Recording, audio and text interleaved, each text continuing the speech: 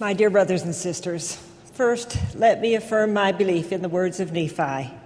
I will go and do the things which the Lord hath commanded, for I know that the Lord giveth no commandments unto the children of men, save he shall prepare a way, that they may accomplish the thing which he commandeth them. Without this belief, there would be no way to accept the awesome responsibility to serve as Relief Society General President.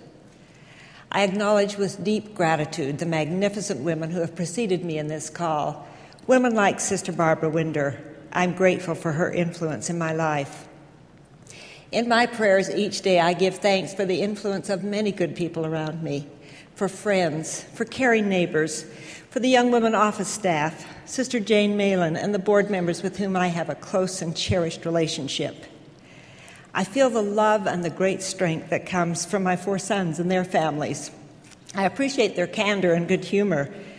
In fact, I can hear them now on both coasts, watching this broadcast and saying, "My mother? Oh, sure." Yesterday, I was telling our oldest son that President Monson had said that I might be called on for a few remarks today. President Monson had said, "We don't want you to preach a sermon." Dave replied, "Mom, that's what we've been telling you for years."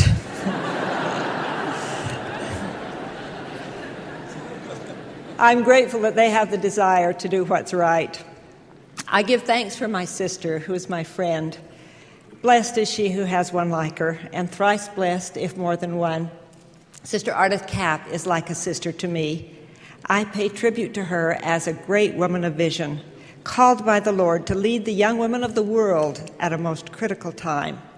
She has tutored me, encouraged me, and allowed me to grow. I've served happily as a counselor in the Young Women organization. I love you, young women. I know that you're understanding the importance of the young women values, those gospel principles which help prepare you to make and keep sacred covenants.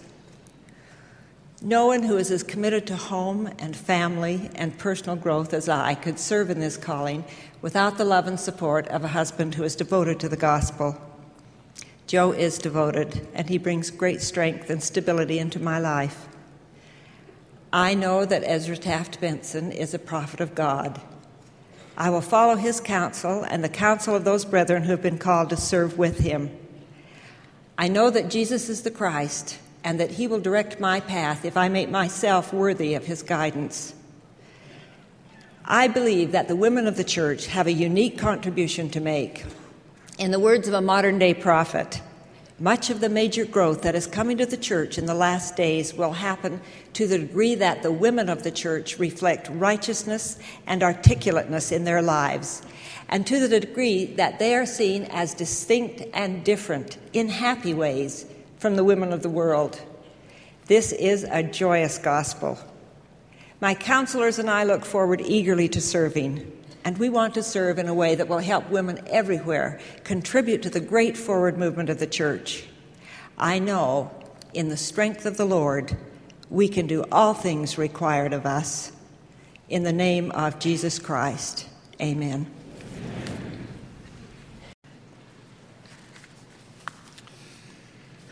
In the closing moments of this conference, I come to this pulpit to speak about gratitude as an expression of faith and as a saving principle.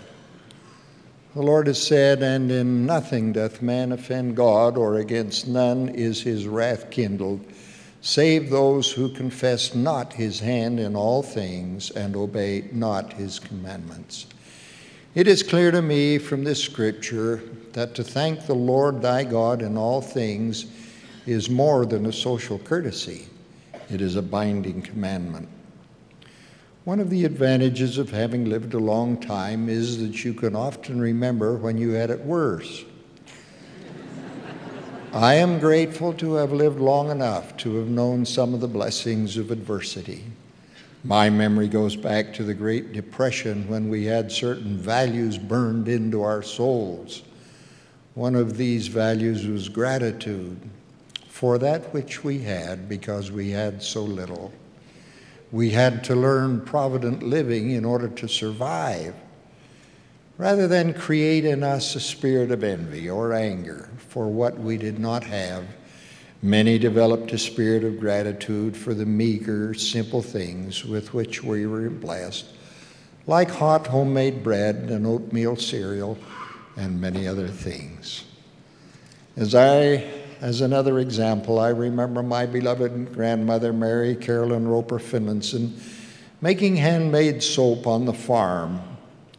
Her recipe for handmade soap included rendered animal fat, a small portion of lye as a cleansing agent, and wood ashes as an abrasive.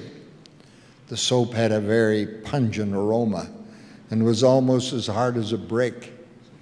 There was no money to buy soft, sweet-smelling soap. On the farm, there were many dusty, sweat-laden clothes to be washed and many bodies that needed desperately a Saturday night bath. If you had to bathe in that homemade soap, you could become wonderfully clean, but you smelled worse after bathing than before. Since I use soap more now than I did as a child, I have developed a daily appreciation for mild, sweet-scented soap. One of the evils of our time is taking for granted so many of the things we enjoy. This was spoken of by the Lord. For what doth it profit a man if a gift is bestowed upon him, and he receive not the gift?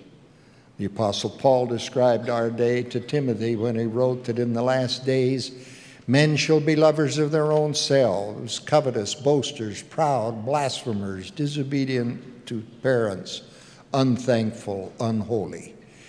These sins are fellow travelers, and ingratitude makes one susceptible to all of them. The story of the thankful Samaritan has great meaning.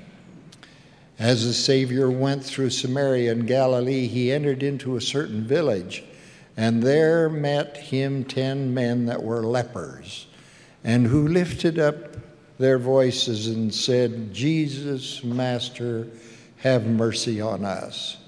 Jesus told them to go and show themselves unto the priest. And it came to pass as they went, they were cleansed.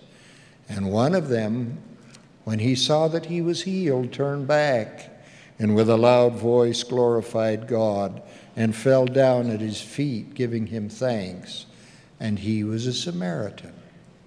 And Jesus answering said, Were there not 10 cleansed? But where are the 9? There are not found that return to give glory to God, save this stranger. And he said unto him, Arise, go thy way, thy faith hath made thee whole. Leprosy was so loathsome a disease that those afflicted were not permitted under the law to come close to Jesus. Those suffering from this terrible disease were required to agonize together, sharing their common misery. Their forlorn cry, Jesus, Master, have mercy on us, must have touched the Savior's heart. When they were healed and when they had received priestly approval that they were clean and acceptable in society, they must have been overcome with joy and amazement. Having received so great a miracle, they seemed completely satisfied, but they forgot their benefactor. It is difficult to understand why they were so lacking in gratitude. Such ingratitude is self-centered. It is a form of pride.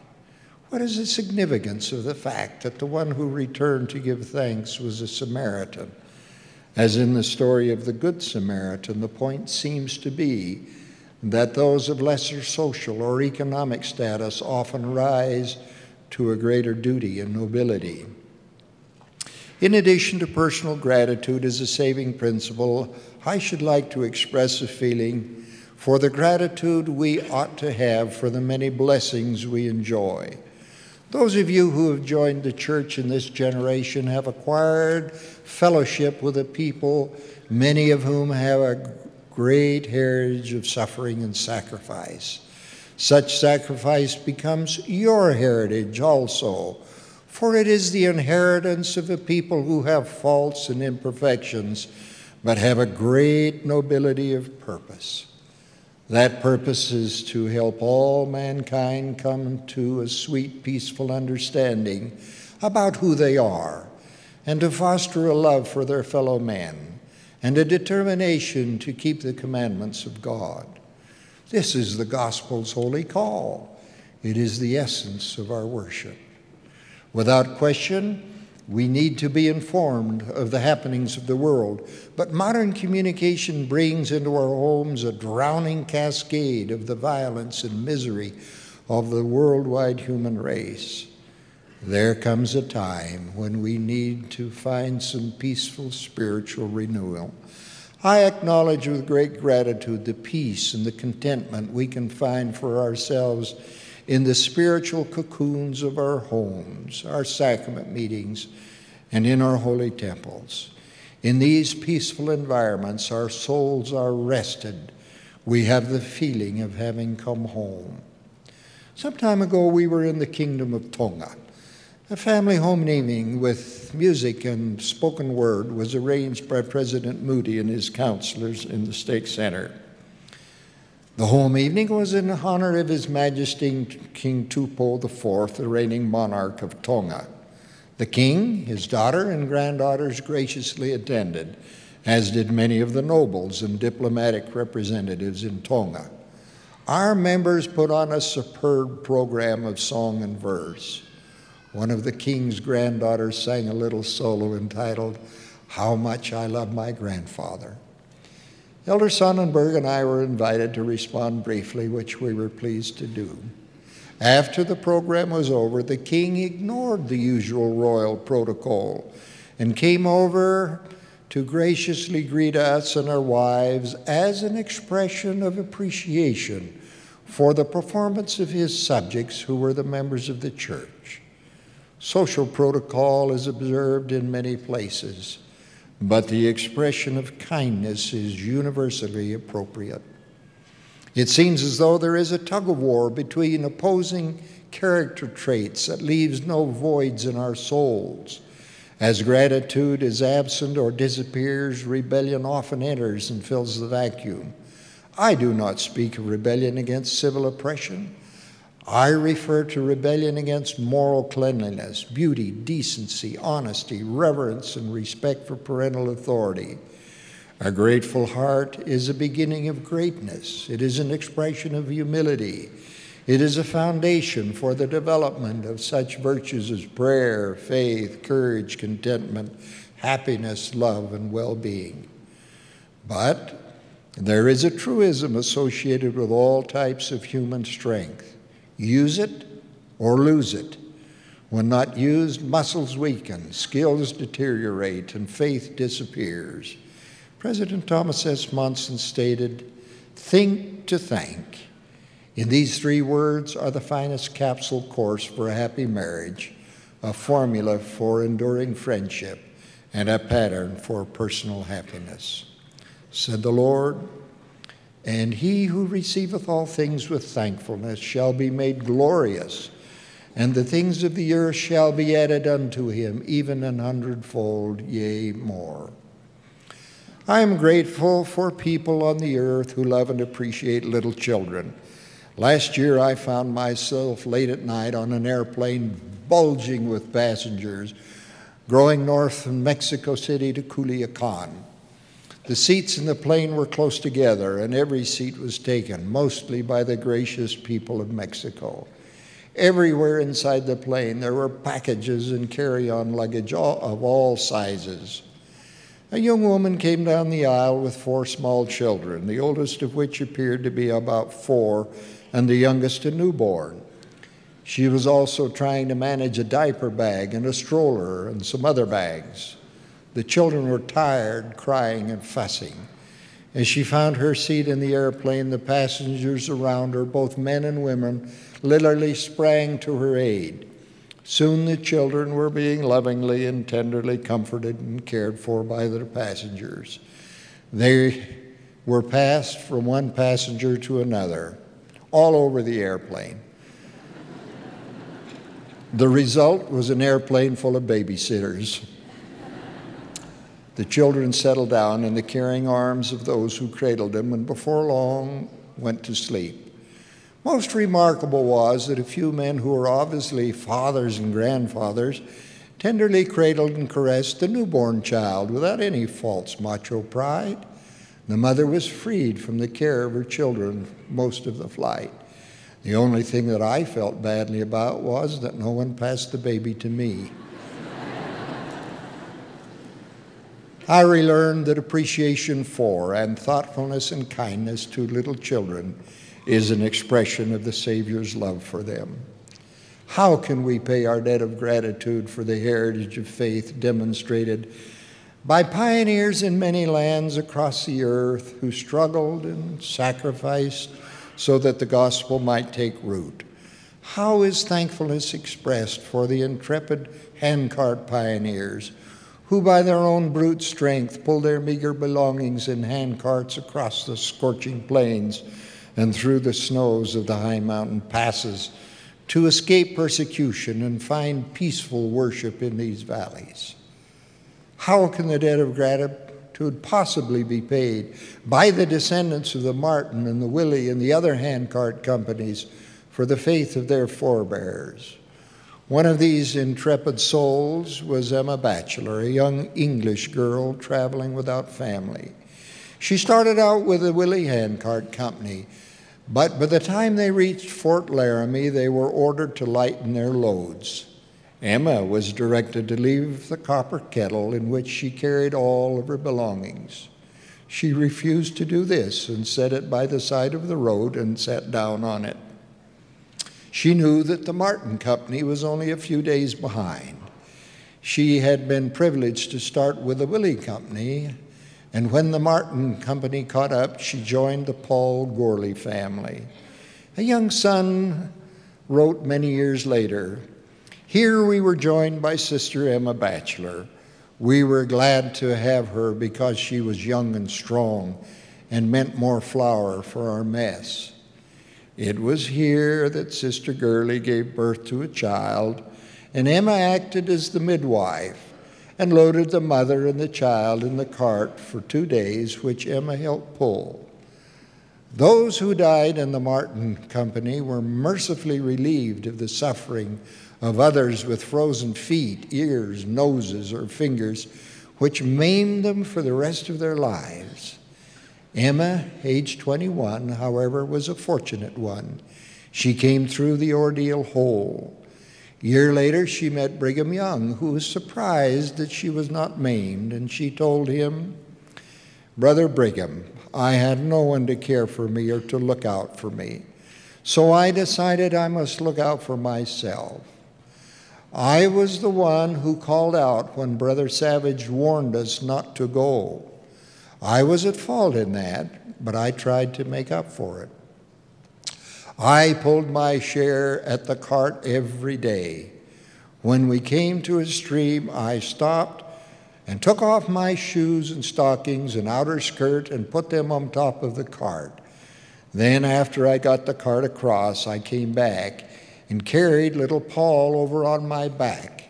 Then I sat down and scrubbed my feet hard with my woolen neckerchief and put on dry shoes and stockings." The descendants of these pioneers can partially settle the account by being true to the cause for which their ancestors suffered so much to be part of. As with all commandments, gratitude is a description of a successful mode of living. The thankful heart opens our eyes to a multitude of blessings that continually surround us. President J. Reuben Clark said, "Hold fast to the blessings which God has provided you. Yours is not the task to gain them. They are here. Yours is the part of cherishing them." As we come to the close of this great conference, I hope that we may cultivate grateful hearts so that we may cherish the multitude of blessings that God has so graciously bestowed. Such gratitude to our Heavenly Father and our fellow men, I pray in the sacred name of the Lord Jesus Christ. Amen.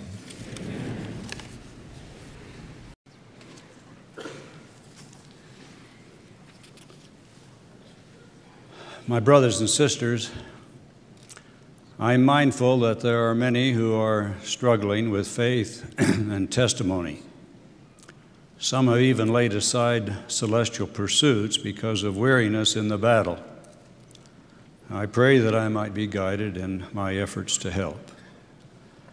Some 30 or 40 years before the birth of the Savior, a wise father called his sons together and gave them counsel.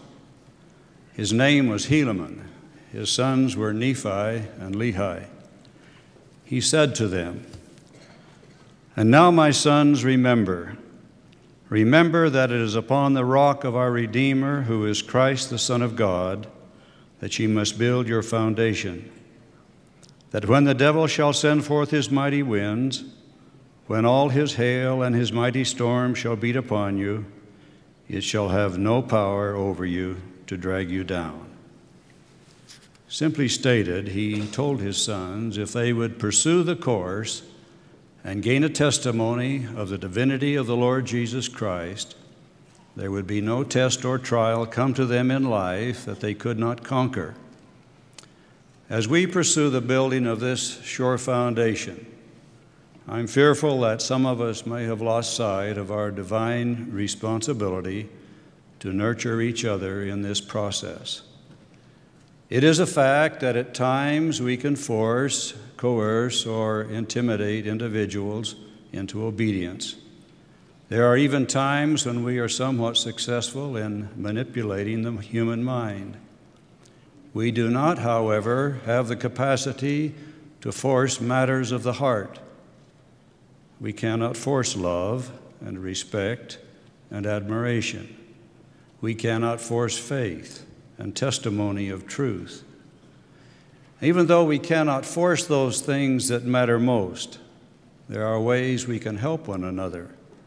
That is, we can prepare hearts to obtain a deep and abiding testimony that Jesus Christ is the Savior of the world. This principle of first preparing hearts applies in a wide variety of personal relationships, such as between friends and neighbors and co-workers, as well as husbands and wives and children. Let's look at some of the ways we can nurture a heart so that a testimony can take root and grow. If your home is a home where family members are loved unconditionally, regardless of behavior, then your home will have a spirit of warmth that will prepare the heart to receive the testimony of truth. When children and teenagers are loved because of who they are and not for how they behave, only then can we begin to make much-needed changes in behavior. For example, a teenager who feels accepted will be more likely to choose wholesome friends.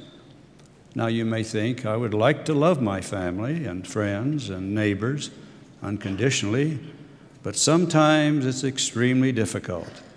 How can I learn to feel that pure love? Here are some guidelines. First, look for the good in each person and mention it in a sincere and consistent way.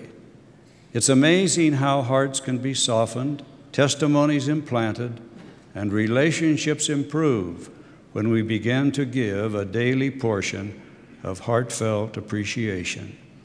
It has a marvelous effect on preparing the spirit. Even mentioning a little thing will have a positive effect. It usually isn't earth-shaking, just a simple act or attribute that will blossom and be multiplied if it is noticed. By the way, it may take you all day to find something, but it's there. One day after school, one of our daughters came into a teenage son's room. It looked as if a big wind had blown through. He was sitting in the midst of it all. She felt the anger rising within, but remembered her resolution to look for the good. Searching desperately, her eye finally looked upward. "Your ceiling's really clean, Adam." She was able to say this quite honestly. He laughed, and he got the message, and he cleaned up the room. When marriage partners practice looking beyond the faults and failings of each other and peer into the deeper recesses of the heart, then we find a marvelous strengthening of marriage relationships. Another way of preparing the heart of someone is to create an atmosphere where judging is held in reserve until anger has subsided, until the hurt has dissipated, until all sides of an issue have been explored. Criticism is the destroyer of self-worth and esteem. It is demeaning and cutting. Some husbands expect perfection, and when this is not attained, their expressions turn to criticism. One wife wrote, "Life can be such a lonely struggle for a woman in this situation, when there is one who reminds her continually of her failings, letting her know she's not living up to his expectations. How can a woman feel she'll ever become what our Heavenly Father expects of her when no matter how hard she tries, she never pleases her husband?" It's heartbreaking how criticism can wound children and diminish their self-esteem. In one family home evenings were discontinued because members of the family became discouraged by the contention. The father, who may have been conscientious about his responsibility to help his family improve, unwisely used most of the time to find fault with the family members. Even though he made some effort to praise the children, it was not enough to offset his criticism. A feeling of censure and dislike for her roommate welled within a young college student's heart. When she made the effort to look a little further, she came to realize that the annoying habits practiced by her roommate were actually appropriate expressions of a different cultural heritage. A kind priesthood bearer or any individual in a position to influence others realizes that the power to influence others for good comes through love and praise and patience. In relationships where there is forgetting and forgiving, joy and trust are nurtured. As you develop your capacity to love unconditionally, remember that listening is a part of showing love. If your home is a home where children are listened to, even when what they say doesn't seem important or you don't have time, then you're preparing hearts. Can we listen openly to a shocking experience without going into a state of shock ourselves, or without an immediate verbal overreaction? We all know there is a time to talk and a time to listen. To listen with patience to a young person's reasons for getting home late will bring you undying gratitude. Remember, you can listen to understand, not necessarily to agree. Oftentimes, we do our best teaching when we listen. Husband and wife relationships are nourished and strengthened as we listen to each other more. Hearts are softened. Finally, love is spoken in prayer. In your home, do children hear their parents pray for them in specific ways? For instance, when Cammie is sick, she can hear the family pray she'll have the Lord's healing influence. When Cameron needs a job, it will help him to hear the prayers of his family express confidence in him. If in your home, children hear their parents pray for each other daily, then your home is a faith-building home. In it, hearts can be changed, and those who live there may become the children of Christ. Following the marvelous words of instruction by King Benjamin, as they are recorded in the first few chapters of Mosiah, we learn that he sent among them desiring to know of his people if they believed the words which he had spoken unto them. At the conclusion of this marvelous 2 days of General Conference, I would hope if we were asked, our response to such a question would be as was theirs in that day. For they said, "Yea, we believe all the words which thou hast spoken unto us. And also we know of their surety and truth because of the Spirit of the Lord omnipotent, which has wrought a mighty change in us." or in our hearts, that we have no more disposition to do evil, but to do good continually. And we are willing to enter into a covenant with our God to do his will and to be obedient to his commandments. And he said unto them, And now, because of the covenant which ye have made, ye shall be called the children of Christ, his sons and his daughters. For behold, this day he hath spiritually begotten you. For ye say that your hearts are changed through faith on his name.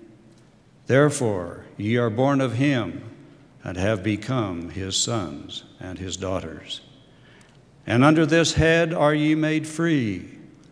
I would that ye should take upon you the name of Christ, that ye should be obedient unto the end of your lives.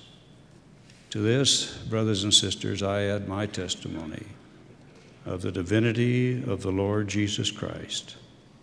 He is our Savior, and he is our Redeemer, and he lives. In the name of Jesus Christ, amen.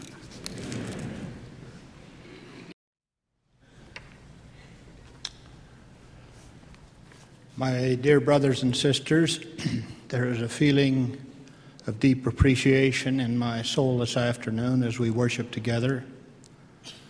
On behalf of the members of the church in Asia, where we're now serving, I extend their love to President Benson and to the other leaders that they have come to know and love, and to all of the members of the church everywhere.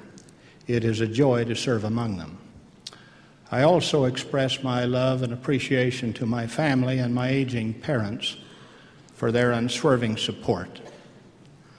When I measure myself against the enormity of the work before us, an overwhelming sense of humility washes over me.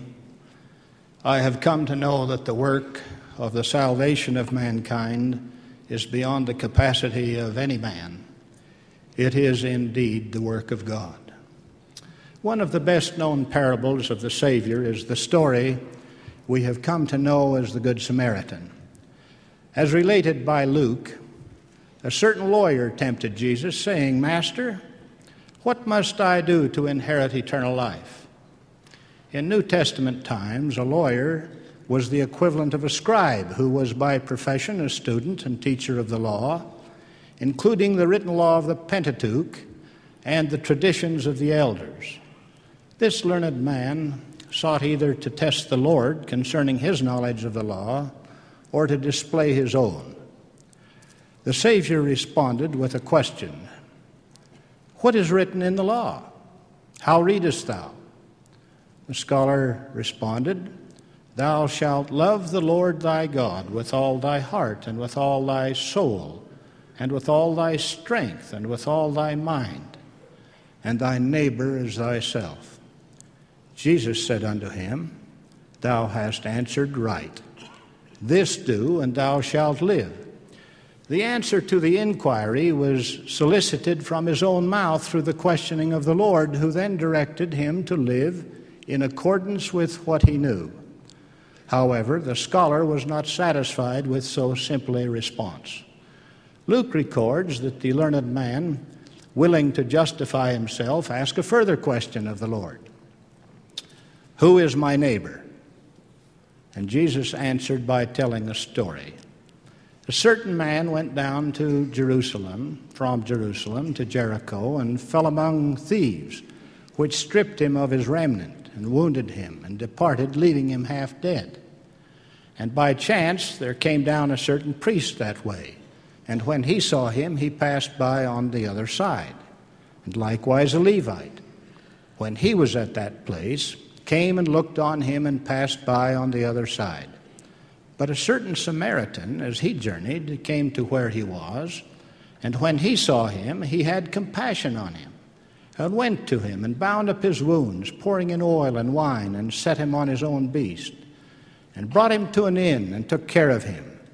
And then on the morrow, when he departed, he took out 2 pence, and gave them to the host, and said unto him, Take care of him, and whatsoever thou spendest more, when I come again, I will repay thee.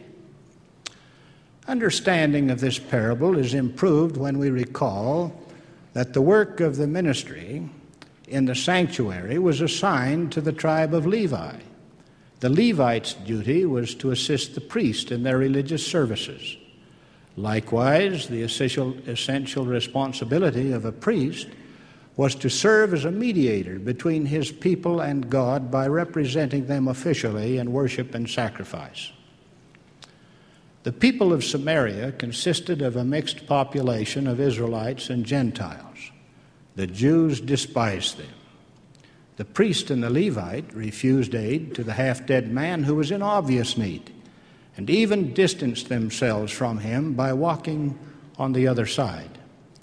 It was the despised Samaritan who had compassion on the wounded fellow. He tenderly bound up his wounds, administered soothing oil, disinfected his wounds, placed him upon his own beast, and took him to an inn and stayed with him overnight. He then paid the cost of his care and assured the host that whatever more was spent would be repaid. The Savior then asked a further question of the scholar. Which now of these three, thinkest thou, was the neighbor unto him that fell among the thieves? The lawyer was caught in his own cunning, but accurately answered, He that showed mercy on him. Then said Jesus unto him, Go and do thou likewise. This was the second time in this brief conversation the scholar of religious law was instructed by the Savior to live in accordance with his knowledge of the principles. I presume that most of us have visualized this parable as requiring our aid to an injured person, even a stranger, who is in need because of an injury or sickness. The beauty of the parables of the Lord is that they have many applications, and thus their teaching value is unending. I would like to suggest an application of the principles taught in this parable to a current setting. There are many of God's children who are wounded or sick in spirit. Many have once enjoyed fellowship with the body of the saints, but for one reason or another are now on the roadside. They are the less active among us. Generally, we know who they are and have association with them in various settings, but because they are not physically sick or injured, we too often play the part of the priest or the Levite and walk by on the other side. In this dramatic parable, Jesus contrasted the response of the two respected religionists with that of a despised citizen of Samaria. There is at least a scintilla of similarity here to an elders president, a high priest group leader, a member of the bishopric or a home teacher, and a less active brother or sister who has fallen inactive by the wayside. Perhaps we do not despise them, but we sometimes ignore them or otherwise disregard them. Each of us can be a good Samaritan by dealing compassionately with these neglected brothers and sisters. We can bind up their spiritual wounds by rendering needed service, pouring in the soothing oil of friendship and supplying the soul-healing balm of genuine brotherly and sisterly love. We can set them in our own automobiles and accompany them to our homes and places of worship, devote the necessary time and attention to warmly fellowship them. The Good Samaritan spent the night with his wounded friend and stayed with him until satisfied that he was on his way to recovery. Similarly, we ought to become close enough to these less active brothers and sisters to truly become their friends and support and sustain them while they spiritually heal. The parable also teaches that a little sacrifice and investment of one's time and money may be necessary. Such healing care should not be given out of duty, but rendered out of a full heart. Indeed, even the lawyer seemed to catch the spirit of the Lord's teachings in the parable, because it was he who defined a neighbor as he that showed mercy.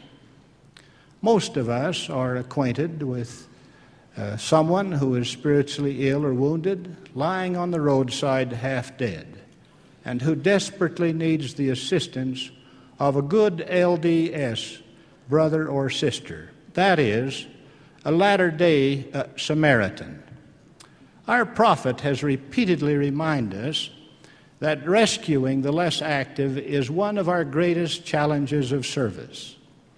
I recount a simple parable as told through an interpreter by a Sunday school president in Hong Kong. An enterprising turkey gathered the flock together and, following instructions and demonstrations, taught them how to fly. All afternoon they enjoyed soaring and flying and the thrill of seeing new vistas. After the meeting, all of the turkeys walked home.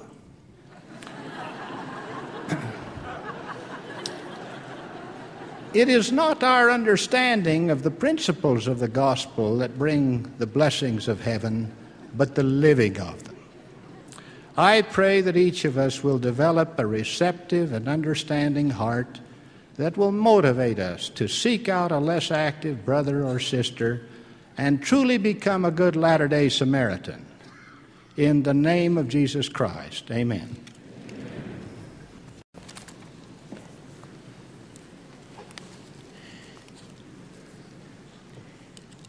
Our Heavenly Father loves us dearly and watches over us in all our needs and cares, following us through life step by step. He established the plan for us as His children to come to earth and to continue our progress, which we began at His side, exercising our free agency and making our own decisions beyond His presence. But not having Him with us does not mean that He has left us alone. He's concerned about each of us during this probationary period. He provides us a Savior, a Redeemer, a Shepherd. He has also given us the opportunity of having a constant companion, the Holy Ghost, and the Scriptures and teachings of living prophets. We are not alone. He attempts to teach us in all things. But the most important teachings, aside from the Scriptures, we receive through our own lives and experiences.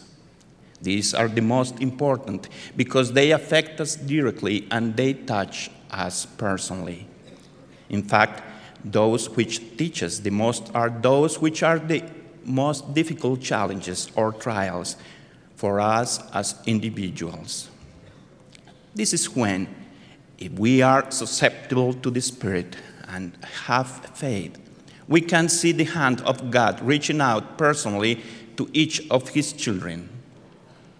Problems form an important part of our lives. They are placed in our path in order to overcome them, not to be overcome by them. We must master them, not let them master us. Every time we overcome a challenge, we grow in experience, self-assuredness, and in faith. In the 100-meter hurdles race, runners must jump over hurdles placed in their path. The hurdles are not there so that a runner will come to them and stop and discouraged go back to the starting line. They are not there to make him crash. The beauty and excitement of this race is to jump over the hurdles to overcome the obstacles. If we understand the importance of the obstacles in our individual lives, we begin to see them in a positive light as true challenges to overcome. Young people on a mission learn this. I have seen many of them bear their testimonies as they live their missions, thankful for wonderful problems. Challenges are true opportunities to obtain blessings which are received by overcoming through faith and discerning what the Spirit and the Savior want to teach us. Many people complain or murmur when trials, illness, accidents, loss of employment, or death come. They say, "Why me? This isn't fair." Or they become so depressed that they suffer breakdowns from which it is difficult to recover. Another reason for our trials is tucked in Doctrine and Covenants 29:39. And it must needs to be that the devil should tempt the children of men, or they could not be agents unto themselves. For if they never should have bitter, they could not know the sweet. A short time ago, our family had the opportunity to be tucked. It was a painful trial, but it became a sweet experience. Last December, my wife and I were together with our 3 daughters. The oldest is married and lives in the state of Delaware. She came to visit us with her husband and 3 little children. The youngest of her children is David, 15 months old, who is also the youngest of our 4 grandchildren. The days of their visit were beautiful and unforgettable. We enjoyed ourselves immensely as a family, and it was an opportunity to get to know David, whom we had only seen at birth. David is an extremely sweet child, the best I have ever known. He never cries, even when sick or in pain. He is independent but very loving, a special spirit. Those days together came to an end, and my daughter's family returned home. 2 days after they arrived, tragically, David had to be taken to the hospital, and 4 hours later, he died. My wife and I immediately left to be with our children at this difficult time. We flew all night, and it was painful for us to talk about what had happened. We spent long waking hours in talk and prayer. I didn't know how I could comfort our children. What I could, I said when I myself felt such deep pain. So I prayed. A great deal, and a loving Father came to my aid. The answers came one by one, and the appropriate time, fulfilling the Lord's promise. Learn of me and listen to my words. Walk in the meekness of my spirit, and you shall have peace in me. We met our children who were in deep mourning. They were suffering so intensely that their pain did not allow them to see the purposes and teachings. They are faithful members of the church, but as a young people, they never expected anything so devastating. My wife and I shared the answers that we had, and they, upon understanding and accepting them, began to receive further answers, additional teachings, which brought peace to their hearts. Verily, verily, I say unto you, if you desire a further witness, cast your mind upon the night that you cried unto me in your heart, that you might know concerning the truth of these things. Did I not speak peace to your mind concerning the matter? What greater witness can you have done from God? The sense of pain and suffering diminished, leaving in its place sweet feelings from spirit. I was amazed at the way our children went through the difficulty of funeral with such calmness and sweetness. They showed great strength and even comforted another relatives and friends. How was this wonderful change made possible? Because we realize that God lives, and as our Father, He loves us. He doesn't want us to suffer any harm. If David went away, it was because, as a special spirit, he had no need to remain longer in this life. We realize that David is needed in another place. It was a blessing to know him and to have him in our family. We have not lost him. We will to be able to see him again. We should remember fondly the time that we spent with David. He taught us what it means to be pure and clean before God, and he is an example for all of us. we need to place our lives in proper perspective in order to be worthy to see him again. Because of him, we think more about life beyond the veil and have been taught to recognize that is truly important in this life and the life to come, keeping our families united eternally. So many blessings, so many teachings. We changed and grew during that time. How grateful we are to our Father in heaven for this experience. A few days after David left us, my daughter learned that she was pregnant again. So much love from our Father. Additional teachings. I testified that our teacher, our shepherd, is Christ, our best friend who clears up all our doubts. He heals our wounds and turns our pain into a sweet experiences. I say this in the name of Jesus Christ. Amen.